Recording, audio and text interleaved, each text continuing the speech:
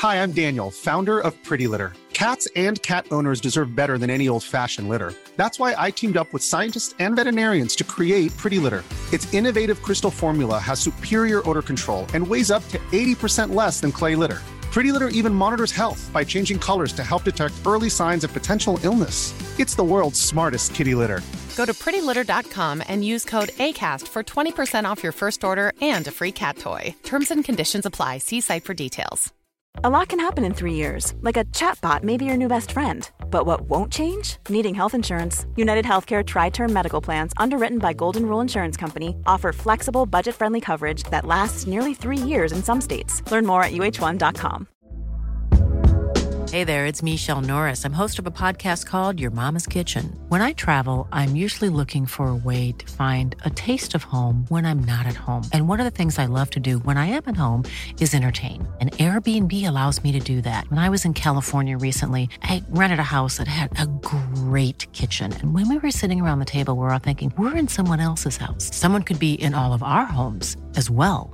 If you have a home, but you're not always at home, you have an Airbnb. Your home might be worth more than you think. Find out how much at airbnb.com/host. Why don't more infant formula companies use organic, grass-fed whole milk instead of skim? Why don't more infant formula companies use the latest breast milk science? Why don't more infant formula companies run their own clinical trials? Why don't more infant formula companies use more of the proteins found in breast milk? Why don't more infant formula companies have their own factories instead of outsourcing their manufacturing? We wondered the same thing. So we made ByHeart, a better formula for formula. Learn more at byheart.com. Quality sleep is essential. That's why the Sleep Number Smart Bed is designed for your ever-evolving sleep needs. Need a bed that's firmer or softer on either side? Helps you sleep at a comfortable temperature? Sleep Number Smart Beds let you individualize your comfort, so you sleep better together. J.D. Power ranks Sleep Number number 1 in customer satisfaction with mattresses purchased in-store. And now, save 50% on the Sleep Number Limited Edition Smart Bed for a limited time. For J.D. Power 2023 award information, visit jdpower.com/awards. Only at a Sleep Number store or sleepnumber.com. Millions of people have lost weight with personalized plans from Noom. Like Evan, who can't stand salads and still lost 50 pounds. Salads generally for most people are the easy button, right?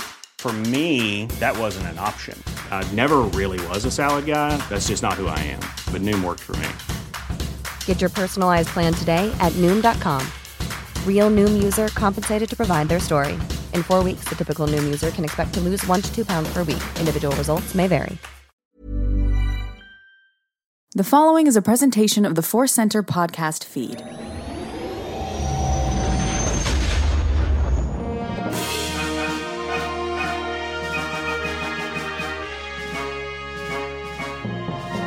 From the center of the galaxy, this is Force Center, a show about Star Wars, pop culture, and the ultimate adventure, life itself. I'm Joseph Scrimshaw.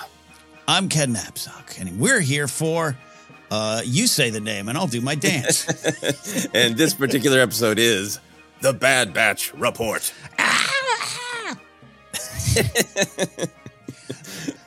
That was a perfect time, a bit of comedy there, because I was like, hey, we're doing video now. I can literally physically throw to you. And I put my hands to the incorrect side of the screen to indicate while you made your beautiful, monstrous Lurka-hound roar.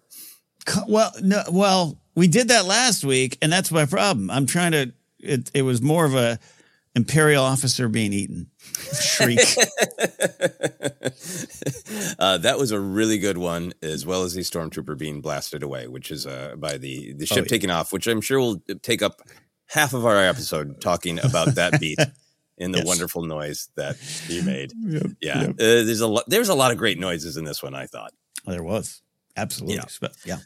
But we're happy to be here making noises, pointing the wrong direction as we talk about Season 3, Episode 4 of The Bad Batch. This episode is titled A Different Approach. It is directed by Saul Ruiz, written by Ezra Nachman, story editor Matt Machenovitz, score by the whole Kiner group, Kevin Kiner, Sean Kiner, Deanna Kiner. We like pointing that out because, hey, all those Kiners deserve their moment in the audio spotlight.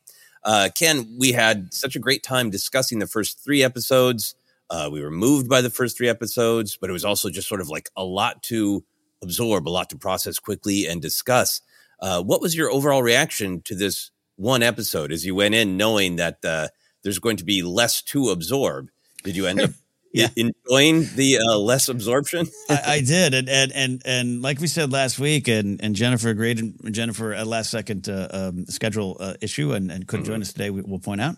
I'm okay with the 3. It just, I think maybe because I'm older, maybe because I'm tired. I don't know. I appreciate 1, maybe 2. I had no pressure going into this episode. I didn't stay up late. I woke up early, had a nice bowl of cereal and some coffee, and knew I had time to just spend all the time I wanted with this episode. So, old man speaking, I know, but I liked it. You know what? The food analogy strikes me as great. Is because sometimes, you're just starving and you want to make that frozen pizza disappear as fast as you can because the next slice only makes you want another slice. And other times you want to savor.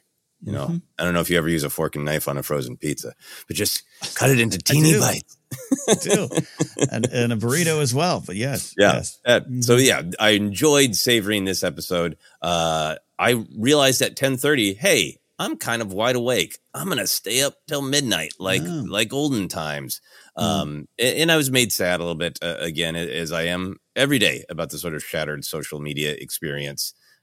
You're not getting the same experiences. People are spread across 8 different social media sites. But I did see a couple of people skeeting, tweeting, whatever verb you're threading about it. So it's a little bit of that sense of community, not anywhere near what it used to be for the midnight drops. But it was really, really nice to just stay up and feel like I'm watching it as it's dropping. No notes in front of me, no computer in front of me, just letting the episode wash over me, go to sleep. Dream about Bad Batch. Dream about space ostriches running over TK stormtroopers. Absolutely. And then wake up and give it a deeper dive.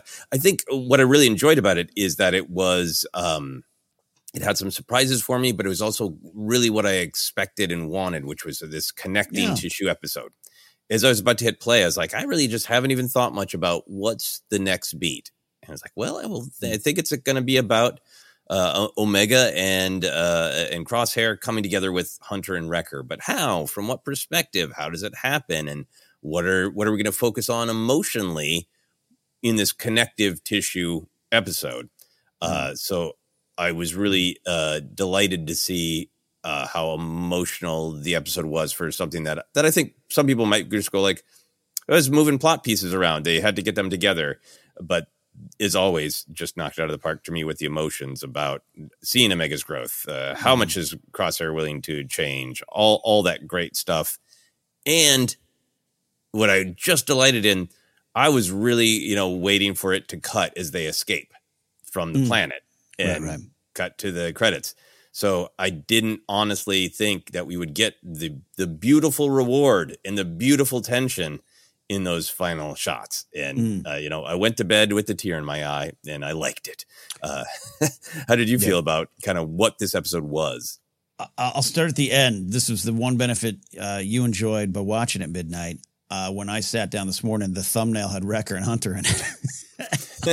Disney Plus. So actually, as they were escaping, I think I kind of had the same thought as you. Like it felt like that I was like, oh, well, wait a minute. We gotta. That'd be odd if they weren't in this. So all that to say, I'm with you in an episode that you're kind of like, this is logically what would happen next. I'm always bad at predictions about what's coming down the line with shows because I just want to take it in and see what's going on. But this one made a lot of sense to me, and it's one of those cases of your favorite band releases a new song, and it sounds like them, and it's kind of what you expected, and therefore you enjoy it even more because of that. We're all up for experimentation, different episodes, different approaches. I think last season, especially with the Crosshair stuff, delivered different things. The Tech, a Riot Racing episode, was a change of pace I enjoyed while keeping in line with the bigger picture. And this was, they are escaping. They're on the run, and it's a character study. It is even going into this season, we all had talked about, well, Crosshair and Omega are going to be getting out together, and that's a good pairing, and we can explore a lot of things with that.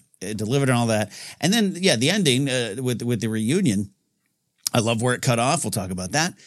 But the warmth there, the joy, the emotional payoff just for that beat, I really enjoyed them deciding to do that here and now. Yeah, it's a beautiful, beautiful reward to a really fun and interesting episode. So let's get into the ideas, Ken. What for you was the big theme? What ideas were at stake in this episode? There's some big overriding ones of what I put down as a push toward hope, that the Star Wars idea of saving what you love, helping, empathy, compassion, comments on a transactional society, all there. But I really focused on and a little bit of my overall reaction is I love this. This is one of my favorite Omega episodes. This is one of my favorite Crosshair episodes, and that's saying a lot because The Outpost is still probably one of my favorite episodes of Star Wars television from last year. And the Solitary Clone, he had two bangers last season. Yes. It's like when George Harrison released one or two songs of Tractor and the Beatles. He's a Crosshair and George Harrison. The same in my mind. The second season of The Bad Batch is like the day that Jolene and I Will Always Love You were written on the same day by Dolly Parton. Love it. I'm waiting for Crosshair's All Things Must Pass album.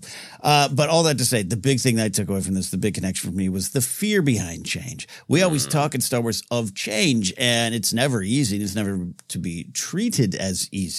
But I thought this had a lot of just a bit of a rumination on, yes, through Crosshair, but all of us, what that fear is, where it comes from, and how that then manifests into other situations. Crosshair clearly having to slowly release his control of the situation and his emotions. And it wasn't just about this episode called A Different Approach, and I'm sure we'll talk about that. It wasn't just simply, I put down, it wasn't about blasters, no blasters.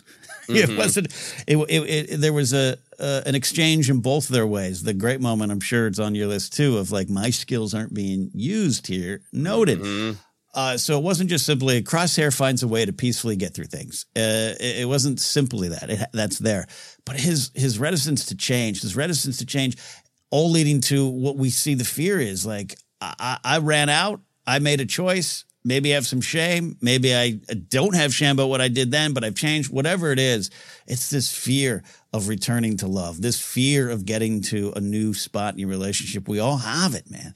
I recently made some changes in my life, and that affected some people in my life, and I'm trying to find a way back. And sometimes you just you don't want to sit in front of them in a Mexican restaurant going, sorry, I still love you, and do you love me? It's very vulnerable. This was a very vulnerable episode for Crosshair that exposed the fear behind change.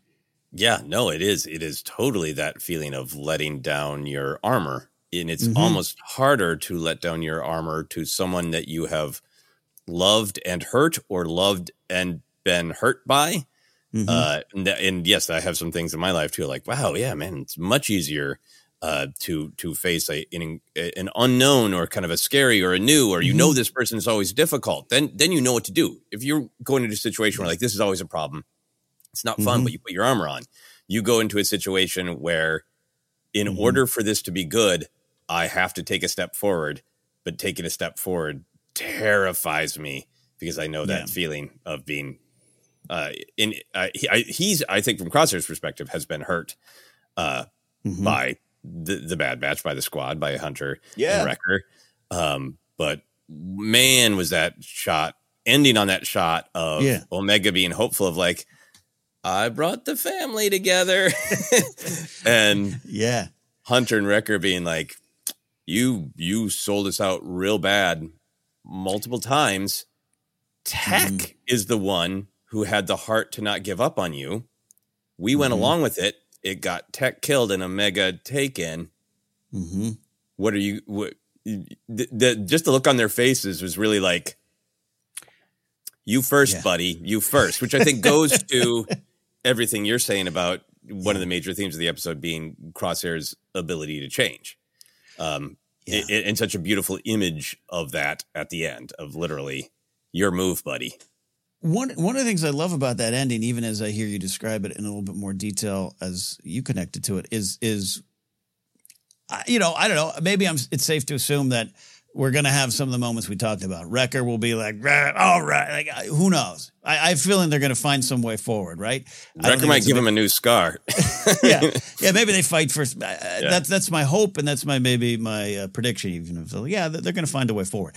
But I like that it isn't about that in this episode for Crosshair. We right now don't know. The point was getting there. The point is him in front of them. and him finding that way. And you mentioned it. I think it's easy to say, yes, Crosshair has done a lot of horrible things. This isn't me saying, from his point of view, the Jedi evil. No, he made some decisions, but there's some, if you're just taking the Star Wars out of it, when he says, a few times, and he said it to them, you left me behind, you might be able to say, wow, that's, Crosshair, but X, Y, and Z, you did this. But from his perspective in that moment, it's true. So he's carrying a lot of that. He's got to let go of that. He's got to find that way forward. He's got to he wants to run to the spaceport, but Batcher's over there. And that just is his emotions, right? And having to go face whatever that is. So I like that this episode was like, the point was getting him there. Yeah. The point is all of us getting there. And what happens next, we'll find out.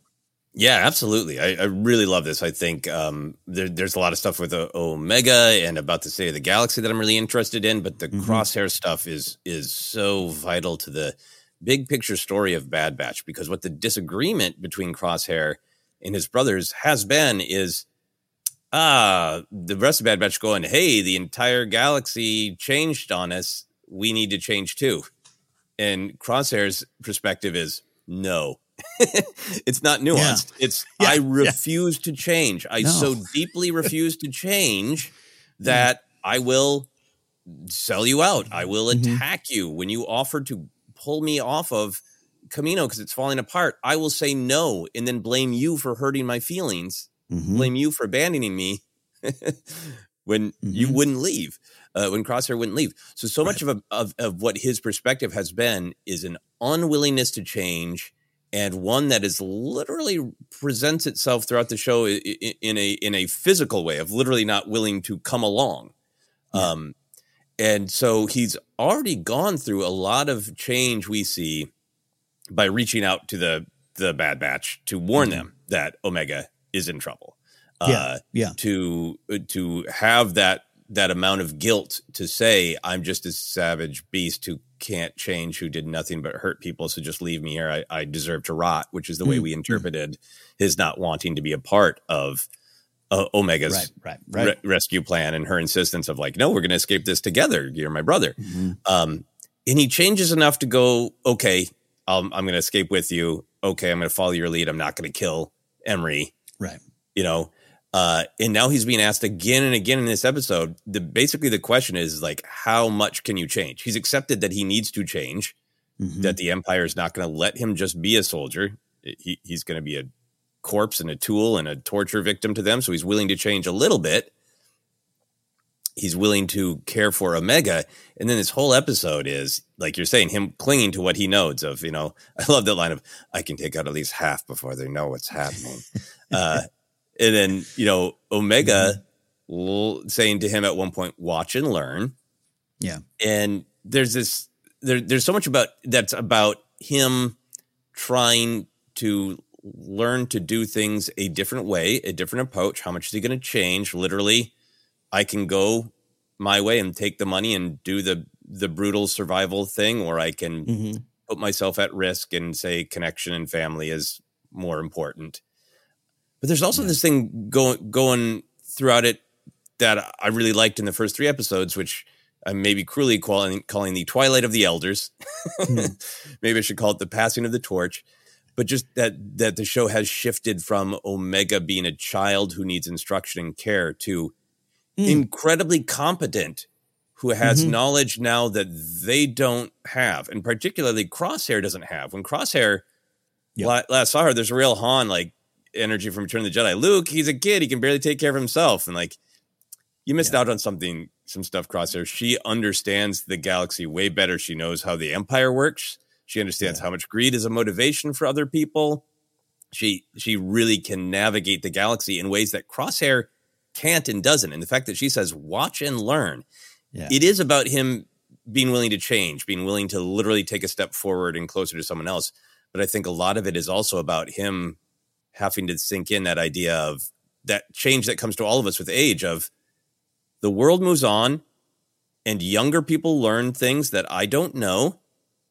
And can I change when you're aging? Can you change in this way that's accepting a younger person knows things that I don't? And maybe I should let them take the lead rather than insisting they're naive, which he does, insisting your way's not going to work, which he does. And they come to this beautiful compromise where he's like, okay, I didn't know a lot of the stuff that you knew, and you led us really, really far. And now when the time comes, can I contribute my old way that I know how to with your permission, young one? It's a really beautiful episode about change and growth and passing the torch. And I think it's going to only continue. I think this season really might end with Omega is fully formed and the Bad Batch are the mentors who are retiring. Yeah, I'm exploding out of my soul here with responses and add-ons to what you're saying. I really love where you're going with this. Again, going and again, apologies, folks. Jen couldn't be here today, but like we've talked often now.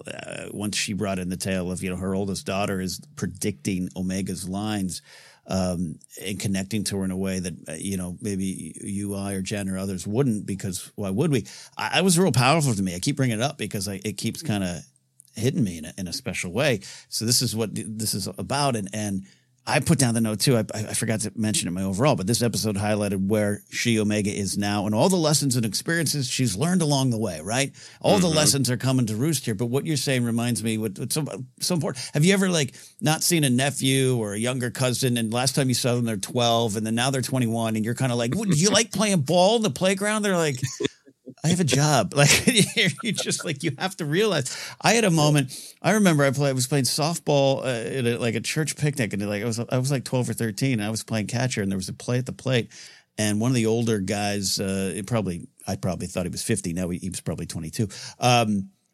Jumped in front of me and took a throw to make the play, and then later on, a similar thing happened, and he couldn't get there in time, and I made it. I made the play. He came up to me afterwards and he goes, I want to apologize. I didn't think you could handle it. And you did. And I shouldn't have done that. I should have let you do what you felt you could do in that moment. And that stuck with me. It's 7th grade. I'm like 12. Little Kenny thought he was going to be a Major League Baseball player. And I was like, well, of course I can do it. But I hear there's a lot of that going on. Crosshair's not there yet. He maybe hasn't come to the apology moment with her. And I think that's a lot about what Crosshair is. I think Crosshair, we all have that. This now attaches into a little bit more change with the batch, but I think he's in his own way has said, I'm sorry. And that's where he wants it to end. And that's sometimes the easier thing. The easier thing is to go, I'm very sorry for what I did. I was wrong. Anyways, I'm going to go this way. Have fun. And that's why the journey to get there is important. But that's why that guy from my life years ago could have just been like, sorry, kid. But he took the time to say, that was your moment that you were capable of, and I assumed you couldn't. And I think we're seeing Omega is just taking that. That's the batch Hunter. We 5 times went around this galaxy, but you found us. I think that's absolutely at the core of it. In the way Hunter and Wrecker are saying it is in this beautiful awe of this child who is becoming an adult. In that there's pride. There's chip off the old block of we want you to know that we did not give up on you. Cross the galaxy 4 times looking for you 5, but you're the one who found us because you're so great. Which is a little contrast to Crosshair is ultimately pretty great to Omega in this episode. Yes, but he doesn't see her. He doesn't know her. He doesn't know her skill set. He doesn't know how much she's surpassed her mentors up to a point. Yeah, and I agree. And I don't know even why I'm insistent on highlighting it, but even in my notes of just it's not that she's the children are the way, let us teach you. I got the future. She still has to learn. She's still a thing in progress. So it's if they'd stayed at that ship trying to repair it, things might have been different. If she, you know what I mean? It wasn't like she was 100% right. That's why I love the noted moment, because it's all right, cool. I really trust you, but don't forget, I bring some things to the table that we might need. And I liked that about the Omega stuff. Yeah, absolutely. And I think from Omega's perspective, I have some thoughts on, why it is so great that the moment where she's like, okay, now your way. Yes. She's not telling him he's wrong. She's not telling him not to eat that. She's telling him there's a bigger buffet. So for the Crosshair thing, I just think it is a really beautiful, elegant episode, because I think he's just a character who there's the thing he loves more than anything is stasis. It's things staying the same, and he is dealing with a change in relationship with Omega. He's dealing with a change in time. He's dealing with the change in the galaxy. He hasn't done this. He hasn't run around under Imperial rule and navigate around all the bullshit. He's never done this in all of his missions. So he's changing there, and it all builds that great episode of like, or image at the end of the episode of Crosshair, you've come this far. Are you able to take a step forward? Because it really feels like Hunter and Wrecker need him to step forward and say something. Yeah. You know, and I do think he's going to stick around. I do think that Omega's going to force the issue on them all. Totally. Yeah. I'd love to talk about the Omega side of it a little bit. Because you mentioned a bunch of things about her understanding of the galaxy being all about numbers. Transactional society. Transactional society. There you go. Those are the good words you used. I really felt like this episode, in a lot of ways, was about this idea of what is Omega's value, and the villains trying to make it transactional and quantifiable. That obviously it's moving plot stuff forward, the conversation with Hemlock and Nala Se. But to me, this central emotional thing is Hemlock sees Omega as a tool, a resource, and he can't fathom that Nala Se cares about Omega. And he says the line, I never understood your attachment to the young clone, but now it's clear why you kept her so close. Because his motivation in tracking her down wasn't that he thought she was some great, forward movement in cloning technology. She was an emotional leverage to get Nala Se to work, because Nala Se was refusing to work. So he always saw her as a pawn, but then he was always really confused. Like, okay, I guess if you care about her. And the fact that he's like, aha, you never cared about her, Nala Se. She has transactional value as a resource, as a tool. That's a great point. And then that the back and forth with Captain Man, just the Imperial's name. And shout out to Harry Lloyd of Viserys Targaryen from season 1 of Game of Thrones. And a beautiful creep in a Doctor Who 2-parter called Human Nature, Family of Blood. Beautiful creep. Yeah. Anyway, well, I was as I say, if we ever get you to try Doctor Who, you'll watch that 2-parter. Start with that. Got it. He's beautifully creepy in that. So, but Captain Man, there's a lot going on with that, which I want to talk about. But it is also like her value is that little lady can't be good at cards vibe. But as soon as she is, then he's literally extracting value from her, like financial, transactional value. So it's all the baddies are reducing her to what can I extract from her transactionally.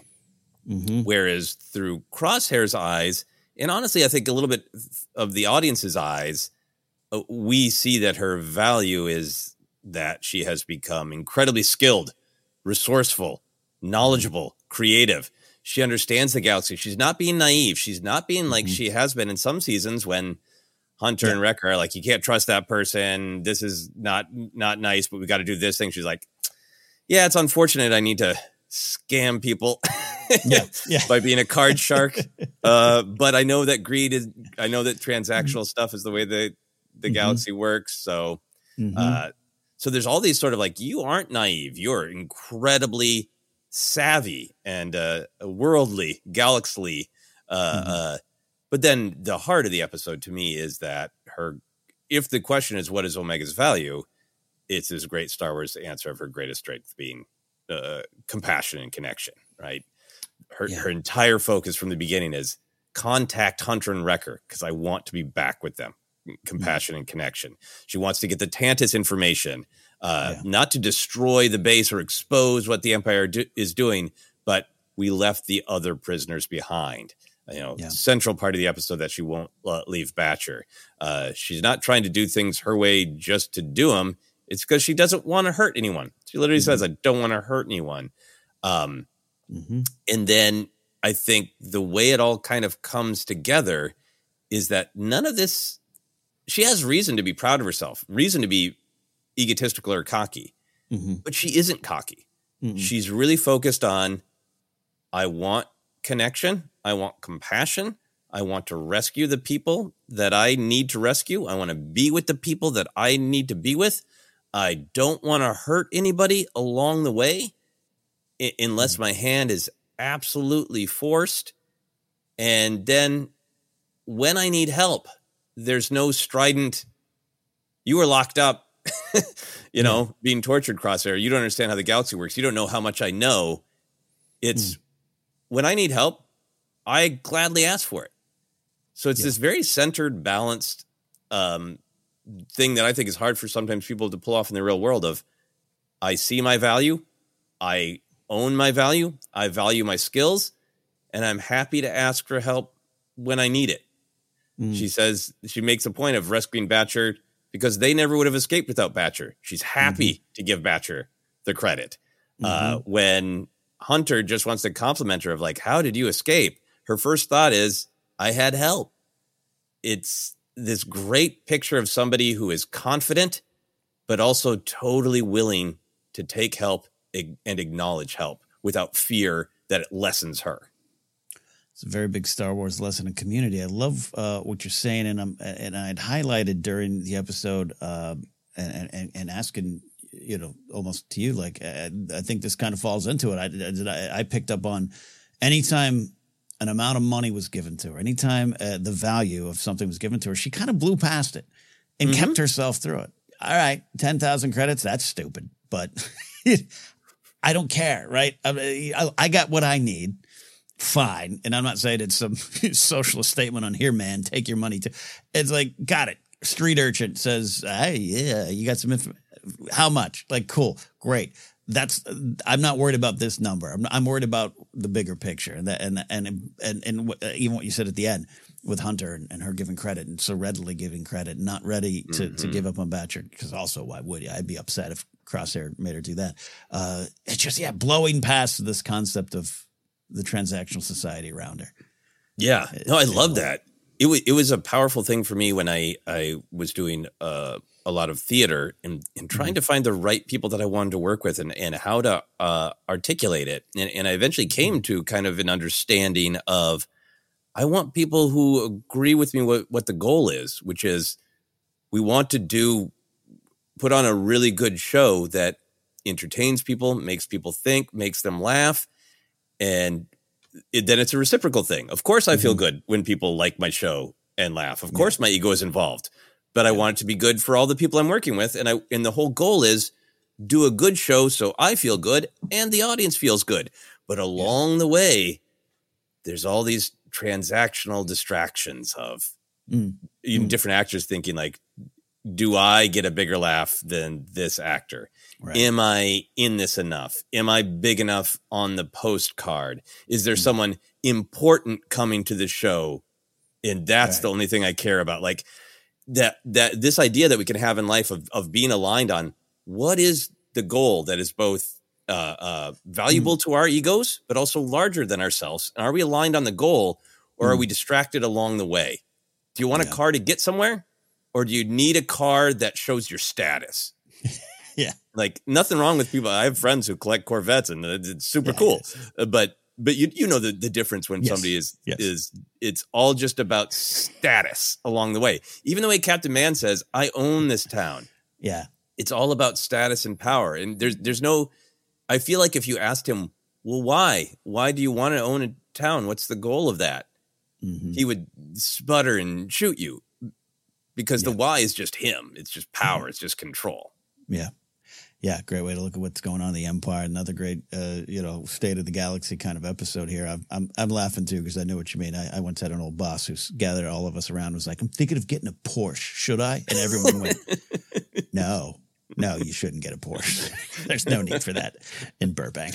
What are you doing? I love a business meeting. Like, important talk. This can't be an email. Should I get a Porsche? Yeah. You can sense it when people are sort of like, and again, it like Omega in this episode, she's not egoless and she shouldn't be. I don't think personally, as a personal philosophy, I think enjoying yourself, being proud of yourself, wanting to accomplish things and bask in the glow of having accomplished something. There's nothing wrong with that. The part of it where it's wrong is where it tips into that's all you care about and you exclude and ignore others' contributions. It's why I tell me if I'm off base here, but like this again, what naive? You said she's not naive. She's not naive. Like again, she walks in that bar. She's like, I can scam these losers. I got this. Catching Bolo and Sid taught me well. Like, again, another lesson she's learned. Go back to those early episodes where she's learning this kind of stuff. But this isn't an episode where she turns to Crosshair and is like, all we need to do is put, a pretty flower in the barrel of these guns and life will, will work. Like, man will realize he's wrong. Yeah. And I wish that was the case in life, right? I really wish. This isn't me advocating for violence, gun violence, war, anything, but it's just the situation and getting out of it, and what is our value, here versus we got to get out, and all those things. Anyways, all that to say, like I really agree with you. Omega is truly and has probably come into her own here, and is leading, and I love that. Yeah, getting to be very fully formed, and I love what you're saying about putting the flower in the the blaster. There is no sense of, but if we just ask nice, it really is like her sense of like, might have to shoot something up eventually, but let's try everything else first. And when it comes time where there's no other way out, she doesn't resist it. Crosshair doesn't have to talk her into it. It's like, unfortunately. No other way to go here. Yeah, and I like when we spill that out into our own lives. This is a Space Wars franchise, and there's going to be guns and blasters and violence. This isn't, this is more talking about those lunch meetings with your old friends, or you always. I've loved your example of, do I send that angry email or not? This is what it's about. It just happens to be this high concept action stuff we're going through with blasters. It's not necessarily that, but that spills out and looking for justice becoming vengeance, or looking for change. And it's a very Star Wars thing. We're just using these. If you're going to Mount Tantus, putting the flower in the barrel. Yeah, and if you look at just the violence not as an allegory for violence, but an allegory for conflict of saying. Yes. I have tried everything else. You are insisting on something I can't go along with, and now we're going to have conflict. Yeah. Sorry. Yeah. Not even violence, but now we have to disagree. Maybe now I can't talk to you anymore. Maybe I can't work with you anymore. So that was the other big theme for me, and it is something obviously that's tracked all through Bad Batch. We love discussing Bad Batch as a tour of the horrors of the Empire, and it's early, years at this point. Like they've been clear, it's been months since she's been on Tantus. So how long this whole time frame is, I don't have a clear idea, and I think Star Wars likes to leave themselves some elbow room. Anyway, but I love this idea of freedom being restricted. Yeah, I just felt that viscerally in this episode, that this is what authoritarian regimes do. This is what the Empire does, is just choke you out of the basics. She just wants to get off a planet and unite with her family. That's all she wants to do. But we see the incrustation of the chain codes, which were introduced earlier in the season. Early in the show, we got to see the beginning of them. The ships are being tracked. The manipulative BS finds. The literally having to cover yourself. Your face can't be seen because your face is not allowed to exist. That sense of in the dark, cold planet too. That just sense of just your ability to move from point A to point B being absolutely constricted, contrasted with what a bright, friendly, open, let's focus on connections person that Omega is. I thought this whole episode was really powerful in resetting that feeling that Bad Batch has of the contrast of the constriction versus the explosion of light and joy. And it was violence, but man, contrast the explosion, the horror of the constricting with the explosion of the animals being freed. This was some of my favorite action in Star Wars in a while, where I pumped my fist. Because it started with like that great joke of Omega being, shouldn't we free all the animals? Crosshair being like, come on. Help me out a little bit here. But there we go. There we go. The explosion of what gets the Imperials. It is again the organic. They're trying to constrain all these animals, but just that sense of freedom. All the animals want is to move, to be free. and eat and feed. Yeah.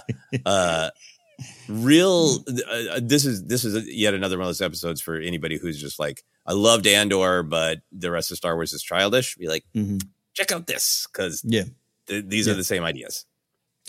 Absolutely. And even just in terms of the Star Wars that evolved, to see this galaxy at this time and the claws of the Empire are in and are growing. The grip is tightening. And for Crosshair to see that, you had mentioned earlier, him not having to be on the other side of this until now, it's pretty powerful. Yeah, I love we'll talk more, I'm sure, of the saving of the animals. But yeah, it's really clear. It's a bit of a reminder of the why of the fight, of the why of the push forward. I thought this episode had a lot of push towards hope that's obviously coming from Omega's perspective. But I think we'll see where the batch ends up. Are they just looking for a safe haven, or are they still going to plug into the bigger cause? That's something that hangs over the batch themselves. But it's a push towards hope, and you get to see the darkness, and just a government that has no interest in it but itself, right? And you see what's going on, you see it growing, you see the cool. You get a bar, you get some games. It's still all ours. It still fuels back to us. There's nothing for you. It's only for us. Yeah, I really we've had a lot of in one-off Imperials. I don't think anybody's going to be really clamoring for Captain Man's backstory or a Disney Plus solo show for Captain Man. He's a one, and it would appear real done. We'll talk about whatever beast ate him, but I really enjoyed, and Andor had a lot of this too, the specific Imperial cruelty in this episode. With him gambling, but then saying gambling is illegal, so I have to fine you. And there's a quote that's been going around on social media for several years now that it really made me think of. And the quote is, conservatism consists of exactly one proposition, to wit: there must be in-groups whom the law protects but does not bind, alongside out-groups whom the law binds but does not protect. And I think that is... I was like, where did that quote come from? And there's a fun story behind that quote where it's often attributed to the wrong Frank Wilhoit. Frank Wilhoit was a political analyst, but the Frank Wilhoit who wrote this is a classical music composer in Ohio who was fighting with someone in a comment section on a political science blog called Crooked Timber. And this poor guy's giving interviews everywhere being like, I'm a classical music composer. The thought isn't original to me. I just kind of coined it well. And this other guy's a brilliant political thinker whose he passed away, and whose whole life is now like, yeah, he was great. Didn't say that famous thing. Some music composer did. That's amazing. It's amazing. It also sounds like Tarkin wrote it, but from the other point of view of like, isn't this great, right? Yeah, no, and I think that's what it is, and the reason to point it out is I think there's a lot of storytelling in Star Wars about the sort of the Empire selling safety and security and selling the like, yes, well, we're firm, but at least the trains run on time, and the trains don't run on time. The firmness is exactly what Captain Man says in this episode. The law is the law. And what he's saying is, I am the law, and I get to change it. The law is there for me to do whatever I want and be protected by being the law. And then the actual law is there for me as well to punish you hypocritically. I thought that was, I was affected by that because it was in an episode that is about just like, a young woman wants to go home to her family, the number of different ways she's ensnared by authoritarian control. Yeah. This one was powerful. We always go back to that, one of those Mothma conversations in Andor at the party of, I fear what your definition of, I even forget the quote because we say so much. I just got to write it down, but you know the one at the party. Yes. Talking about Palpatine and his tweets. And what a secure society is. I can't remember what the exact quote is, but I think he's talking about, well, it's, it's secure society. I'm like, well, what does that mean? What does that mean to you? And we see what it means to man. Yep, we do. Any other big picture thoughts on the ideas of this episode? No, we hit them all there, and like I said, that's one of my favorite Omega episodes, one of my favorite Crosshair episodes. I love the big point tying it up for me of just this was the lessons learned along the way for Omega. It all kind of now this season she's ready to go. Obviously still lessons, obviously still obstacles. We'll see what happens, but I like where we're heading with her. Yeah, very much agreed. And with that, we are going to take a quick break, and we'll be back in a moment for more Bad Batch. Back in a moment.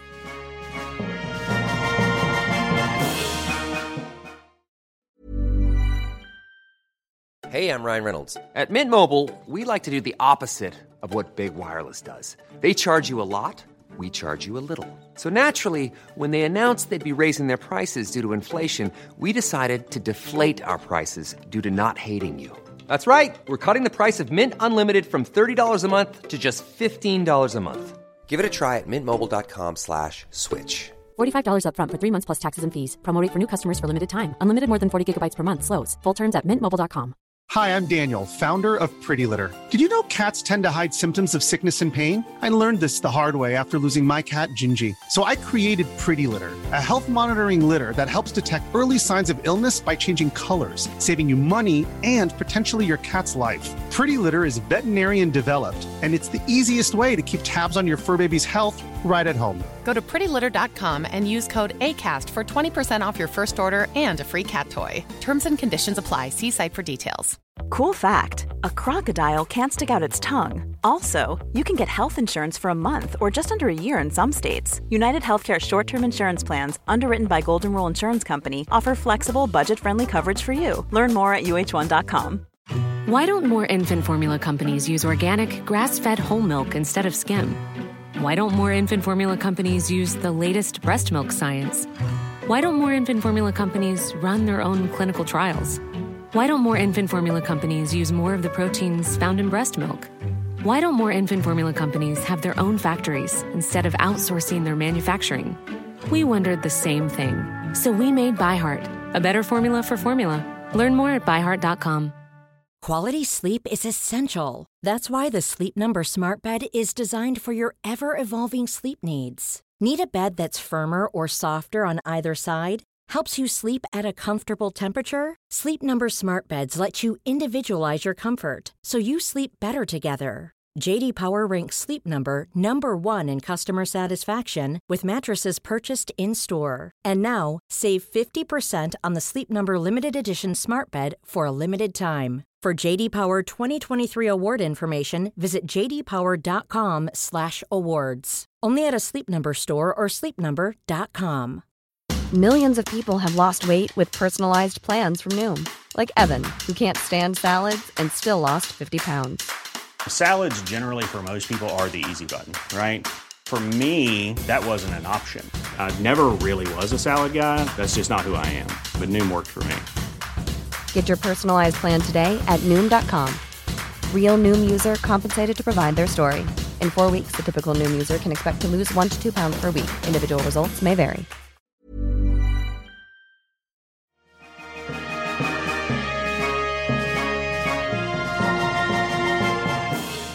And we are back to continue our discussion of Season 3, Episode 4, A Different Approach of Bad Batch.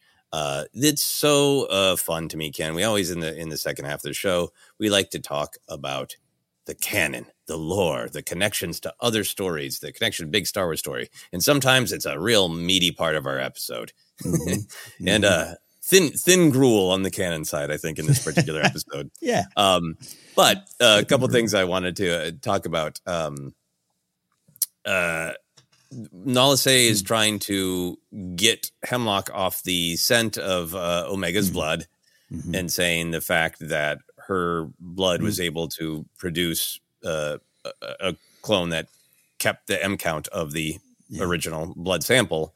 That result is nothing but an aberration like the clone herself. How are you feeling at this point in the series about the sort of the mystery of what Omega's deal really is, in terms of, like, was she made for a purpose? Is she an aberration with value? is there a big reveal coming that she has some secret skill? How are you feeling about the mystery of Omega? Yeah, I've seen that a lot too. I for me personally, as someone who doesn't, dig into the theories and just kind of wants them to play out in front of me, it's pulling me forward with some great big questions. I like the idea that even with, the core of Clone Force 99 is that, well, that was a mistake, but all right, actually, look at this. They're not the normal, but that actually is why they stand out, and that there be some kind of secret revelation, or even just a revelation that's not even known by some of the characters about Omega. I'm interested in that, but I have a feeling it's all in Nala Se's mind there, that she knows it all, but that the value is beyond that with that as well. It is a true connection. Yeah, no, and the show has said lots of stuff about it, about she's an unaltered clone, and that's what's special about it. The show has, implied that she is, defective but effective, like the Bad Batch. There's the whole blood match, and what's the deal with that? So I'm curious about it. I'm interested in it, but I'm mostly curious and interested about it from a perspective of the show has been, in my opinion, so incredibly well written. If there is any sort of twist of, aha, this was the mystery of Omega, it's going to be meaningful to her character and to the state of the galaxy and to who the clones were, and how some of the Kaminoans, like Nala Se, really felt about the project.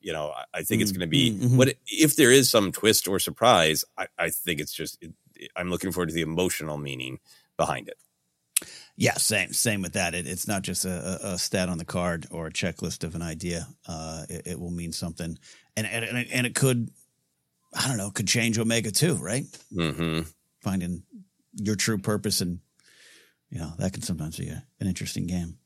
Yeah, no, I mean, I think that maybe like the other clones have really had to wrestle with, we were made for this purpose. We took pride in being the best of what we are, the best soldiers, and then that has been taken from it. We were lied to why we were soldiering. Right. We were lied to about the nature of the Republic, and now we can't even be what we were made to be, and we're not allowed to try to find something new. With that, the bill being shot down in the Senate and all that. So all of her brothers, and arguably Emery, maybe in whatever other sisters may exist, have this baggage of, I was made for a purpose. How do I make peace with that?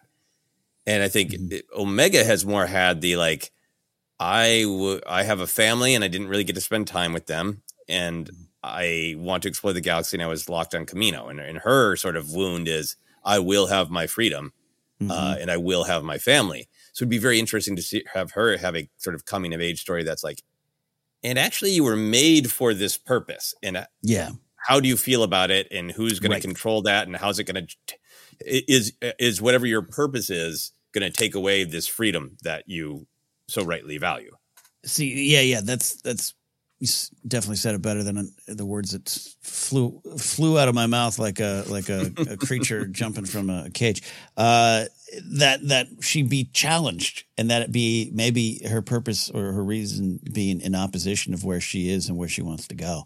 And how do you marry the two, or how do you not, or it's not unlike some of the stuff with Rey for me.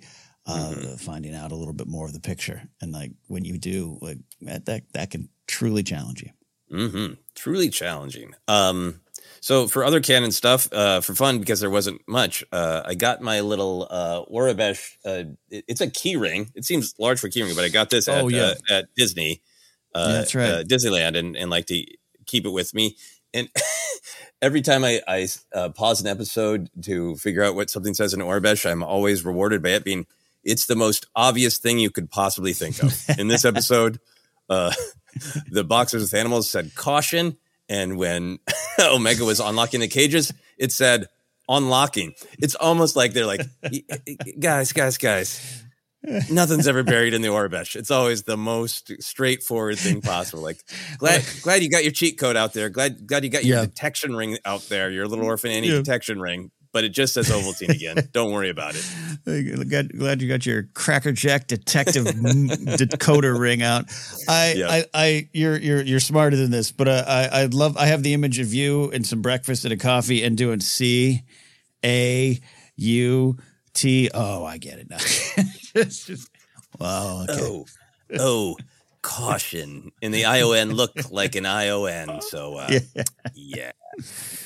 And, to be clear, it's just 41 comments or tweets, but sometimes you find out Quinlan Voss is alive, and we get it. We get it. Yeah, but no, though. I agree with you.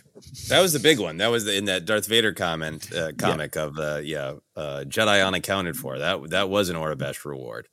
So it's out there. I'll keep translating basic things in the hope. I'm glad you do. I don't have that bathroom pass. It's a gas station key ring right there for the bathroom out back. It absolutely is. Oh my God. You got to translate this in Aurebesh to open the door. It says bathroom. I know. Anyway, other kind of canon stuff. Hemlock says, when he realizes that they had been on the planet, track the ship and notify all of our operatives. How did you take the word operatives? Did you take that like he's already got his laundry list of bounty hunters and we're heading toward Cad Bane and Fennec Shan and Asajj maybe and perhaps Boba Fett? Yeah, absolutely think that's what's coming, and I like it. I think it makes a lot of sense. That's what Hemlock would do. And again, they don't want to go how official do you want to go through some of these channels? You know, there's that definitely. I like what we talked about last week of even Palpatine going. I mean, not everyone likes what we do here. Yep. Keep it from simple. You have access to the massive bounty hunter account. Just go for it. That's fine. Here's your bounty hunter credit card with Cad Bane's face on it. Yep, I love that. This is the only other canon thing I had. We had a great little horror shot where most of the animals were just running for their freedom. But Captain Man was grabbed by a tentacle of a creaking door and brought in. And then when the vicious beast crate is a rockin', don't come a knockin'.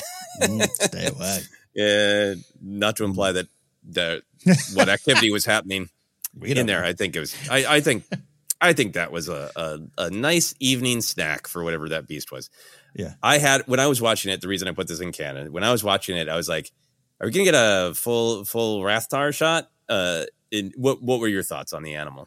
Oh, I thought Rathtar for a second too on my rewatch. That I was like, do I have to go do a tentacle comparison? It looked a little thick, but it could be a Rathtar with a CC on that thick. I don't know. Yeah, I did go there, but I went to some mysterious, horrendous beast I don't want to meet. Yeah, I want them to live their life, but I don't want to meet. Yeah, no, I kind of like that. It was just like, there are a lot of horrible things in Star Wars that have tentacles, and we haven't met them all. And this was one of those moments where, like, this is going to be – somebody's going to do a deep dive video, or this is going to be on StarWars.com, like, fact file about the episode. And it's like, this is one of those things where it's like, just enjoy it. Because I thought of it, as you did too, is like, do I need to start Googling tentacles and compare girth? And like, no, I can just enjoy the damn beat and enjoy the point of it, enjoy the horror scene. So anyway. Yeah. This is why we're friends with Alex and Molly. We can just text them. Hey, could you do a 5-minute video on that tentacle? Could you please answer that for me? Yeah. The tentacle girths of Star Wars. That's going to be a popular video. Yeah. Any canon stuff that you responded to? No. Unless you count, adding to the canon of just stormtroopers. I absolutely loved the design of goggles on front of the masks and the almost Luke Skywalker like poncho that some poncho. Yeah, the poncho duster. It looked like a TK Trooper fashion show. Like, interesting. Yeah. I'm going to call them Lao Troopers because that's where they were. But in terms of who doesn't love a new figure to buy, and that I would probably buy that one. Oh yeah, no, I mean Hasbro's crunching the numbers. Like, all right, how much is it going to take to model the cloth? Like, because the TK Troopers, like, they will be out, I think, relatively soon, and that'll be great. Yeah. So we always love talking about specific beats because we dive deep, but we also want to celebrate all those just little moments that sometimes are how the big ideas are communicated or are just a part of the fun of Star Wars. So we're going to smush it all into one big segment. Ken, do you have favorite moments that could be action, could be comedy, could be whimsy, heartbreaking drama, great character beat, whatever it is? I ended up having a lot, and this episode had a little bit more whimsy than the last three, which was for the reason. I just want to start right. I loved picking up right where we left off. I loved the crash landing. I love a good crash landing. I loved everything about that. It was tense, and it was a great way to start an episode that has a little bit of a slower pace in terms of just breakneck action, a lot of high tension, like we talked about last week's a good thing too. But I thought it was a great beginning. Mm-hmm. I was really jazzed that, like you said, like it picked up exactly where it left off. Yeah. And that, is also one of my favorite beats that I would say I would count it as drama, tense drama of the back and forth shots between Crosshair halfway down the ramp. Is he going to move forward? And then seeing Hunter and Wrecker's faces not light up with relief or joy, but really get tense, really tense. It was an emotional cliffhanger. And I really hope that the next episode picks up. I bang on a lot about how much I love that Star Wars was inspired, not just by pulp, but literally by Saturday afternoon, Saturday morning adventure serials.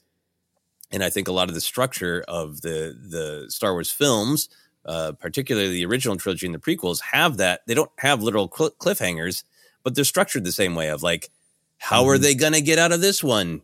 Yeah. Come back next week. Next week's 2 minutes, but that sense of, we just escaped this. Now there's this new problem. I love that sense of cliffhanger in Star Wars. So I love that this feels like a direct emotional cliffhanger of, is Wrecker going to run and hug him? Or is he going to punch him? Or they're both literally going to go like, you decide. You, Crosshair, you take 2 steps forward and be a part of this family, or turn around now. Like, what's going to, how's Crosshair going to get out of this one? Great. Yeah, we would have to put some bets down. I'm still, at some point, I'm seeing a big old Hardy Wrecker hug, but you're right. I don't know. Yeah. I'm hedging my bet a little bit. Yeah. So I love that moment. What were some other moments that you got? I almost put this up in the bigger theme conversation, but I love what you said about, hey, these are the moments that build those themes that we love discussing. But I love the forget the hound moment, and when Omega's not, and it's kind of like, you go that way, I'm going, take the credits and run, kid. Omega was saying, I'm going this way. Crosshair has to realize that the same belief Omega has in sticking by Batcher, it's the same reason he's here with her now. Right. And it seems rather simple to say, but I just love how it played out.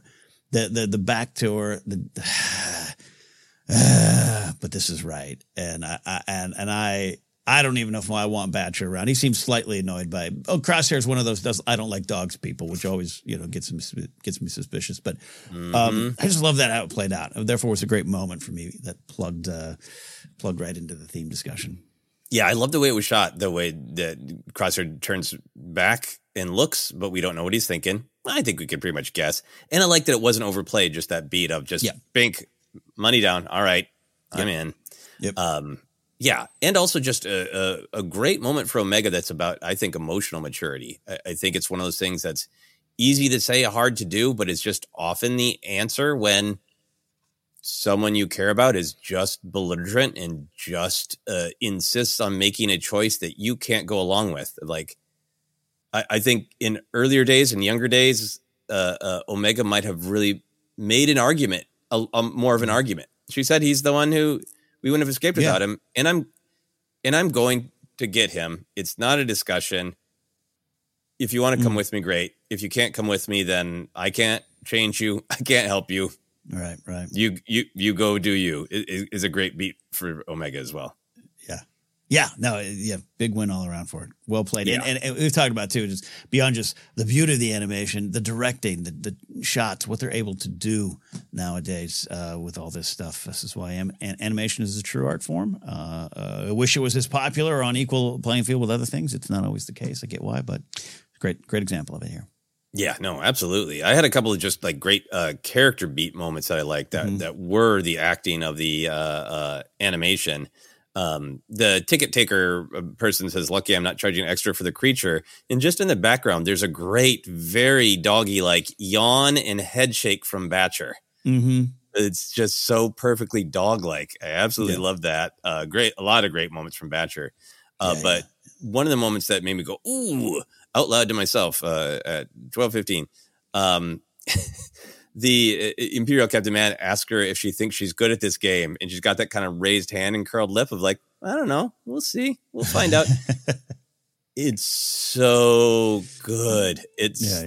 There's like anger in it, but there's also like card shark. I don't know.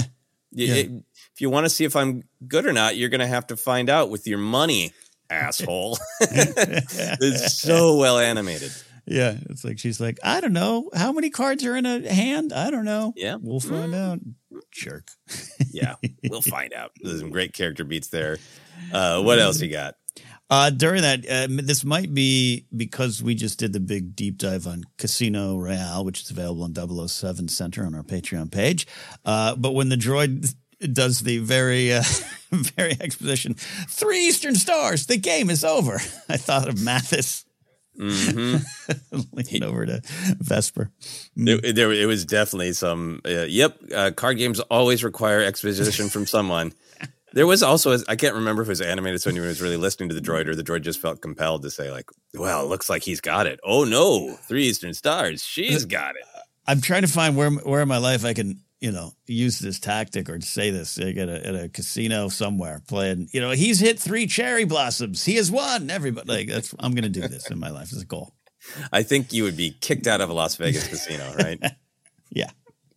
Yeah, that was absolutely great. There's a lot of great little comedy whimsy moments for me. I could have written down a lot of the interaction between Omega and Crosshair, but I like when Omega has the wisdom to be like, we need disguises. And she says, see, isn't this better? And Crosshair says, no. He's just such a grump. I love him. we can dive deep, but he's also just like, he was born naturally, created naturally, a great shot, and just an ornery MFer. Yep. I've grown to love him and appreciate him, even as I hope for him to become better. Maybe that's what I'm hoping for myself. Yeah, I wrote a couple of exchanges of every second we're here, we're at risk, and then quit wasting time complaining. Good philosophy. Good philosophy. I like, and if you lose, well, I guess we'll be in more trouble. Just, yep, we'll figure it out. Yep, because it again is that sort of pessimism of like, well, that isn't perfect, and like, well, nothing is, so I'm going to try this. Grow up. Look, it's not necessarily a big theme discussion, but just her kind of going, and then we'll deal with that. Life is a serial adventure. You're right. We could just stay and hide here and never move forward, or we could find out what's next. No, I mean, I think it is a big theme. I think it plagues a lot of us of like, well, I can't do that. It's not perfect. Like. Yep. Well, none of the options are. So the other option is sit there. Okay. I was too invested in this story. When I watched it at midnight, but I watched it this morning, I just cracked up at that Trandoshan throwing their limbs to the sky and going, I'm getting crushed here. It's like, talk about poker face. I'm getting crushed here. I'm glad you brought that up because, it's this high stakes game here we got going on, and he's in the power seat. He thinks he's top Trandoshan around here, and the fact that he lost his cool that way, there's some really great comedy for me in that. I love that. Imagine the Shifra from Casino Royale, wiping blood from his eye and going, "I'm getting crushed here." Oh, love that. It's hilarious. What else you got? I got a few more little things. Yeah, I got 2 little beats here. One, you might have this too because we do try to watch with subtitles on in case we're missing anything, which I saw being debated online. One of the things that popped up this week about apparently Gen Z and young millennials do this often. Well, consider this me trying to stay young. There's you had to have written this down right when those ostrich-like things are running. It just says creature trumpets. Just love that. I wanted that. I want that to be a song, a band, an album, something. Creature trumpets. I didn't actually write that down because I was too busy laughing and cheering and writing it down as my favorite action beat. Yes. we get both beats. We get you have messed with a dark, horrible, powerful thing with a tentacle of ambiguous girth, and you are sucked in horror-like, and you are eaten alive, screaming. We get the dark, but it's so like the spirit of Omega. It's so like what Bad Batch is. This is a show happening in one of the darkest moments of the timeline, and here's just this shining light that not only is it freeing animals. Like if it had been a bunch of fierce animals and they leapt out and they mauled the TK troopers, that would have been like, that's real cool. The fact that it was bonkers space ostriches, just like, give me the dopiest, funniest design of trumpeting space ostriches to, in a blind panic, bowl the troopers over. The comedy of it, the contrast of it, just delighted me. Is like, that's a great action moment because it's like the spirit of Star Wars. It's like, you know, the Star Wars has got to be dark. It's just got to be Sith and pain and Jedi dying, and then like Jar Jar and the Ewoks just trample over that. You know, they trumpet over you. The creatures trumpet over it. I loved it. I love that. Love that. I have we're definitely going to discuss the same moment. Maybe that's our final moment. So anything more before that? We get to what we teased earlier. Yeah, definitely want to end on that for just like heartwarming moments. That shot of Omega getting off the stolen ship and staring into the open door and the glow of the ship that is her home. Yeah, in the anticipation of seeing her family. That was just a really lovely, heartwarming shot, and everything with that, the tears, so well acted, so well animated, just a great heartwarming moment. Yeah, no, I think it really delivered. Talk about good landings. There was not a crash landing. That was a great one there for a moment. Yeah, that we, kind of been waiting for a while. Yeah, so take us through the the biggest moment of this episode. I wrote down the notice: Stormtrooper having a beat before realizing he's about to be blown off the platform by a departing spaceship.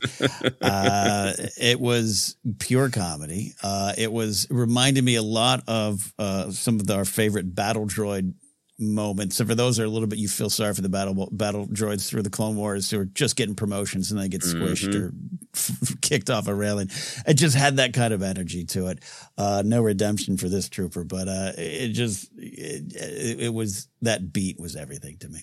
Yeah, and it's part of the reason we talk about action beats, because sometimes they're just something like cool, but there's also just that, like, you watch a lot of Star Wars and you've seen people blast their way to a ship. You've seen people unleash animals to get to a ship before. So part of what makes it pop is not just the emotions, but just like, can we find a beat we haven't really seen exactly before? We've seen people bowled over, and we saw it in Rise of Skywalker, but the way this beat was constructed with the wind whistling around the helmet and a little bit of resistance, and then just turns great shot. Just plowing off the screen with a great yell, which this is also a thing I got it.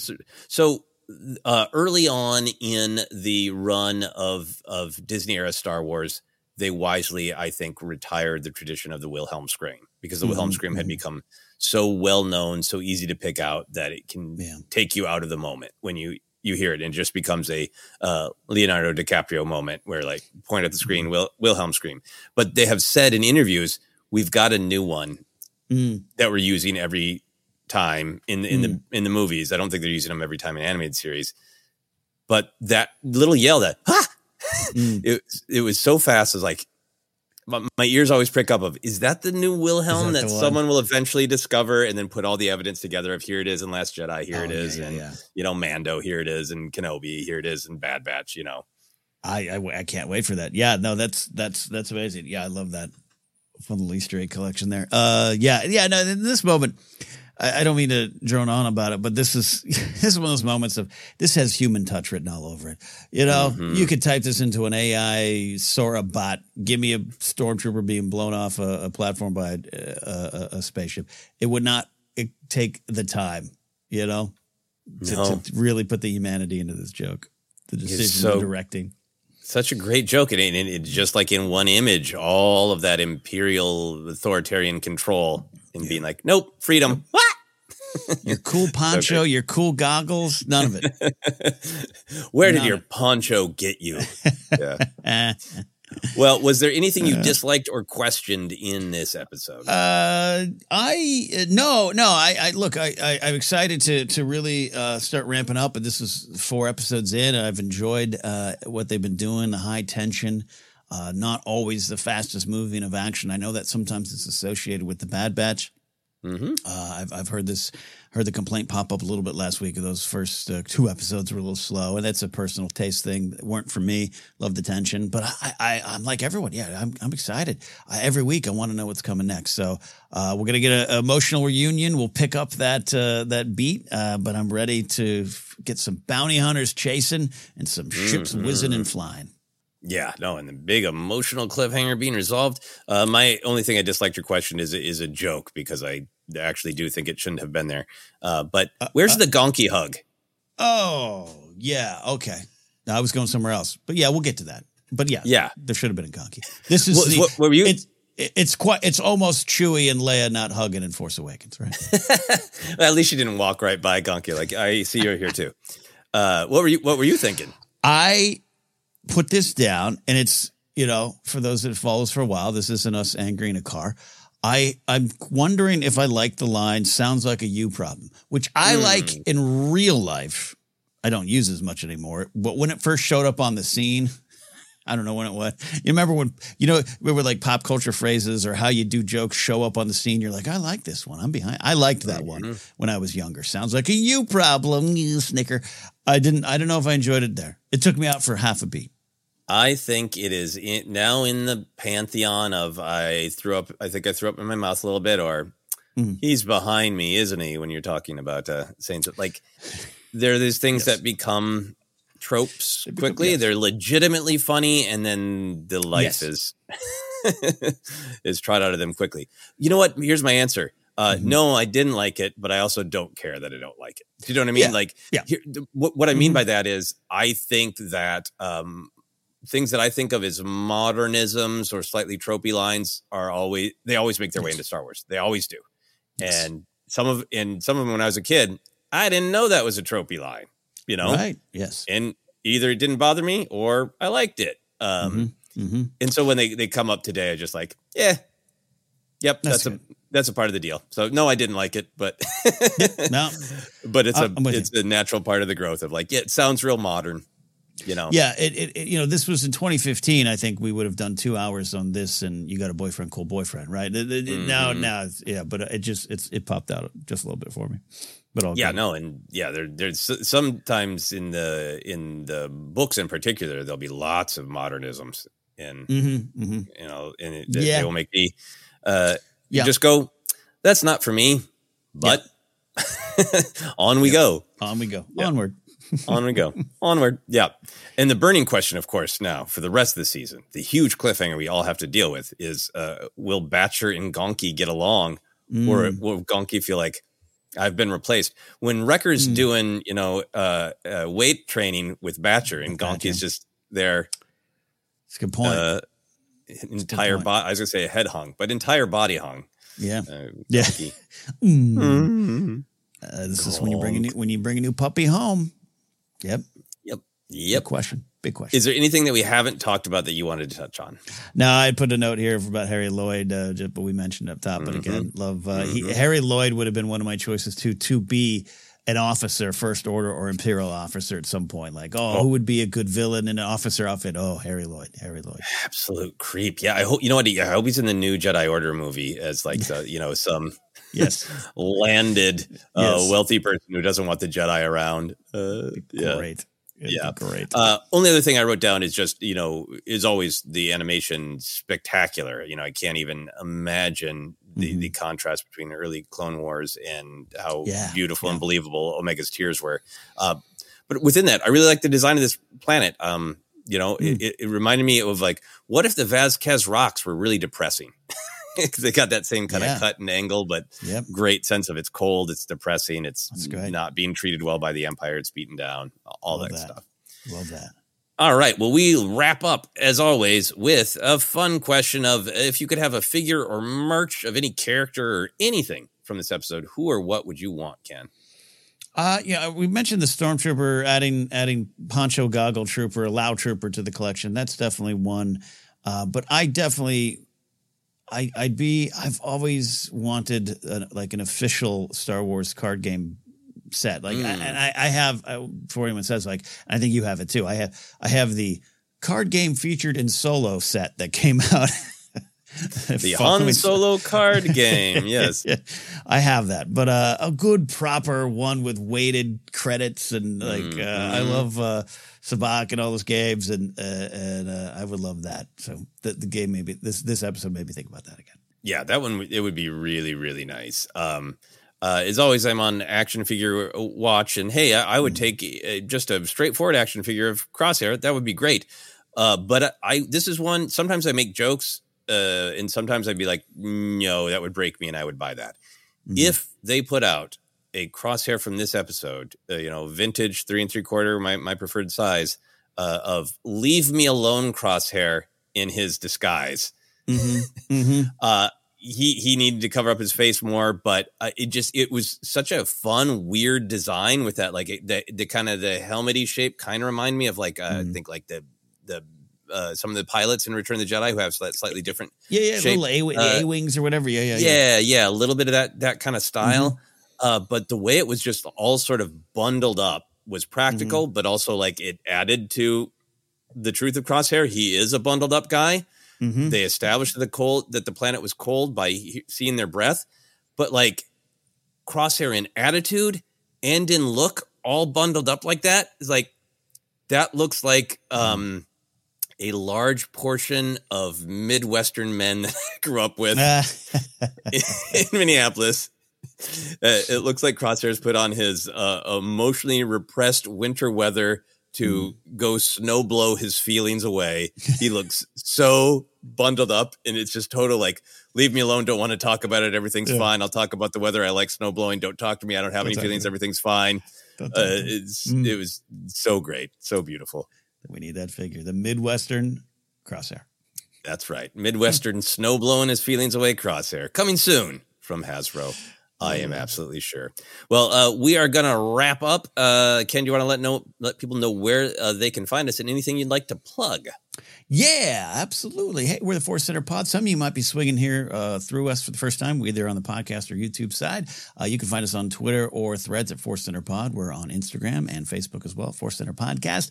Subscribe here on the YouTube channel. Don't forget to check out Jennifer Landa's latest episode of Jedi Beat, taking a look at the weird side of Star Wars. It's a replay of an episode she put together back in 2016. But we wanted to, as listeners know, we're putting the Jedi Beat back out there in video form, and really love that episode. Check it out. Also, you can get merch at tpublic.com/user/Force Center. Support us directly at patreon.com/Force Center. On there is a shop tab if you want to check out our 007 Center episode on Casino Royale. We're going to be doing Quantum of Solace soon. Look for that in March, but it's there for all Patreon supporters as well. Follow me at Cadnapsock or go to my website, cadnapsock.com, for more. If you're in the Boston area, first week of April, I'll be out there with Mark Ellis doing some comedy, and I might be dressed like Crosshair for a lot of us. Sir, take us home. Where can I find you?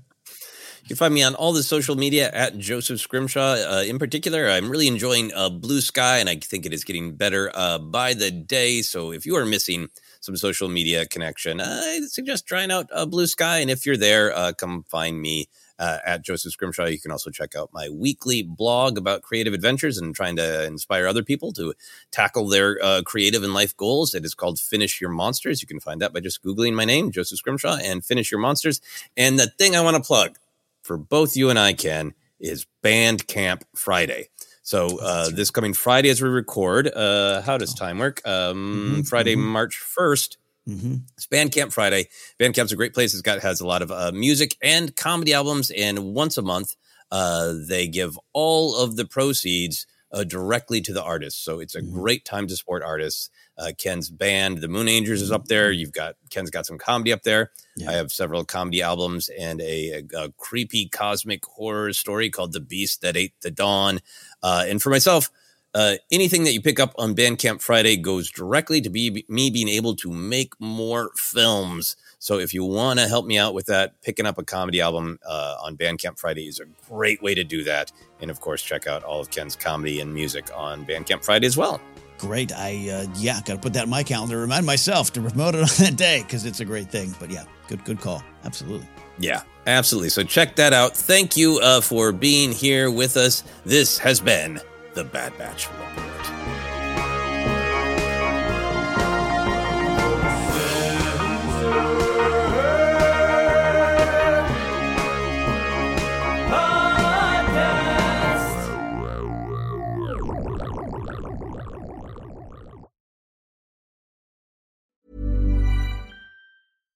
Hi, I'm Daniel, founder of Pretty Litter. Cats and cat owners deserve better than any old-fashioned litter. That's why I teamed up with scientists and veterinarians to create Pretty Litter. Its innovative crystal formula has superior odor control and weighs up to 80% less than clay litter. Pretty Litter even monitors health by changing colors to help detect early signs of potential illness. It's the world's smartest kitty litter.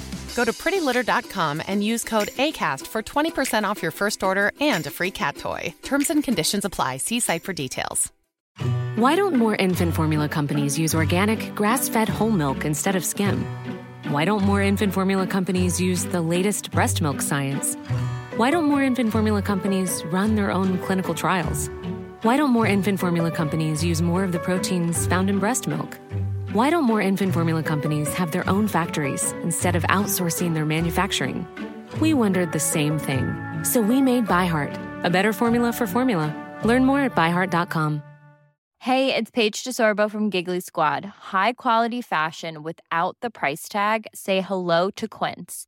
I'm snagging high-end essentials like cozy cashmere sweaters, sleek leather jackets, fine jewelry, and so much more. With Quince being 50 to 80% less than similar brands. And they partner with factories that prioritize safe, ethical, and responsible manufacturing. I love that. Luxury quality within reach. Go to quince.com/style to get free shipping and 365-day returns on your next order. Quince.com/style.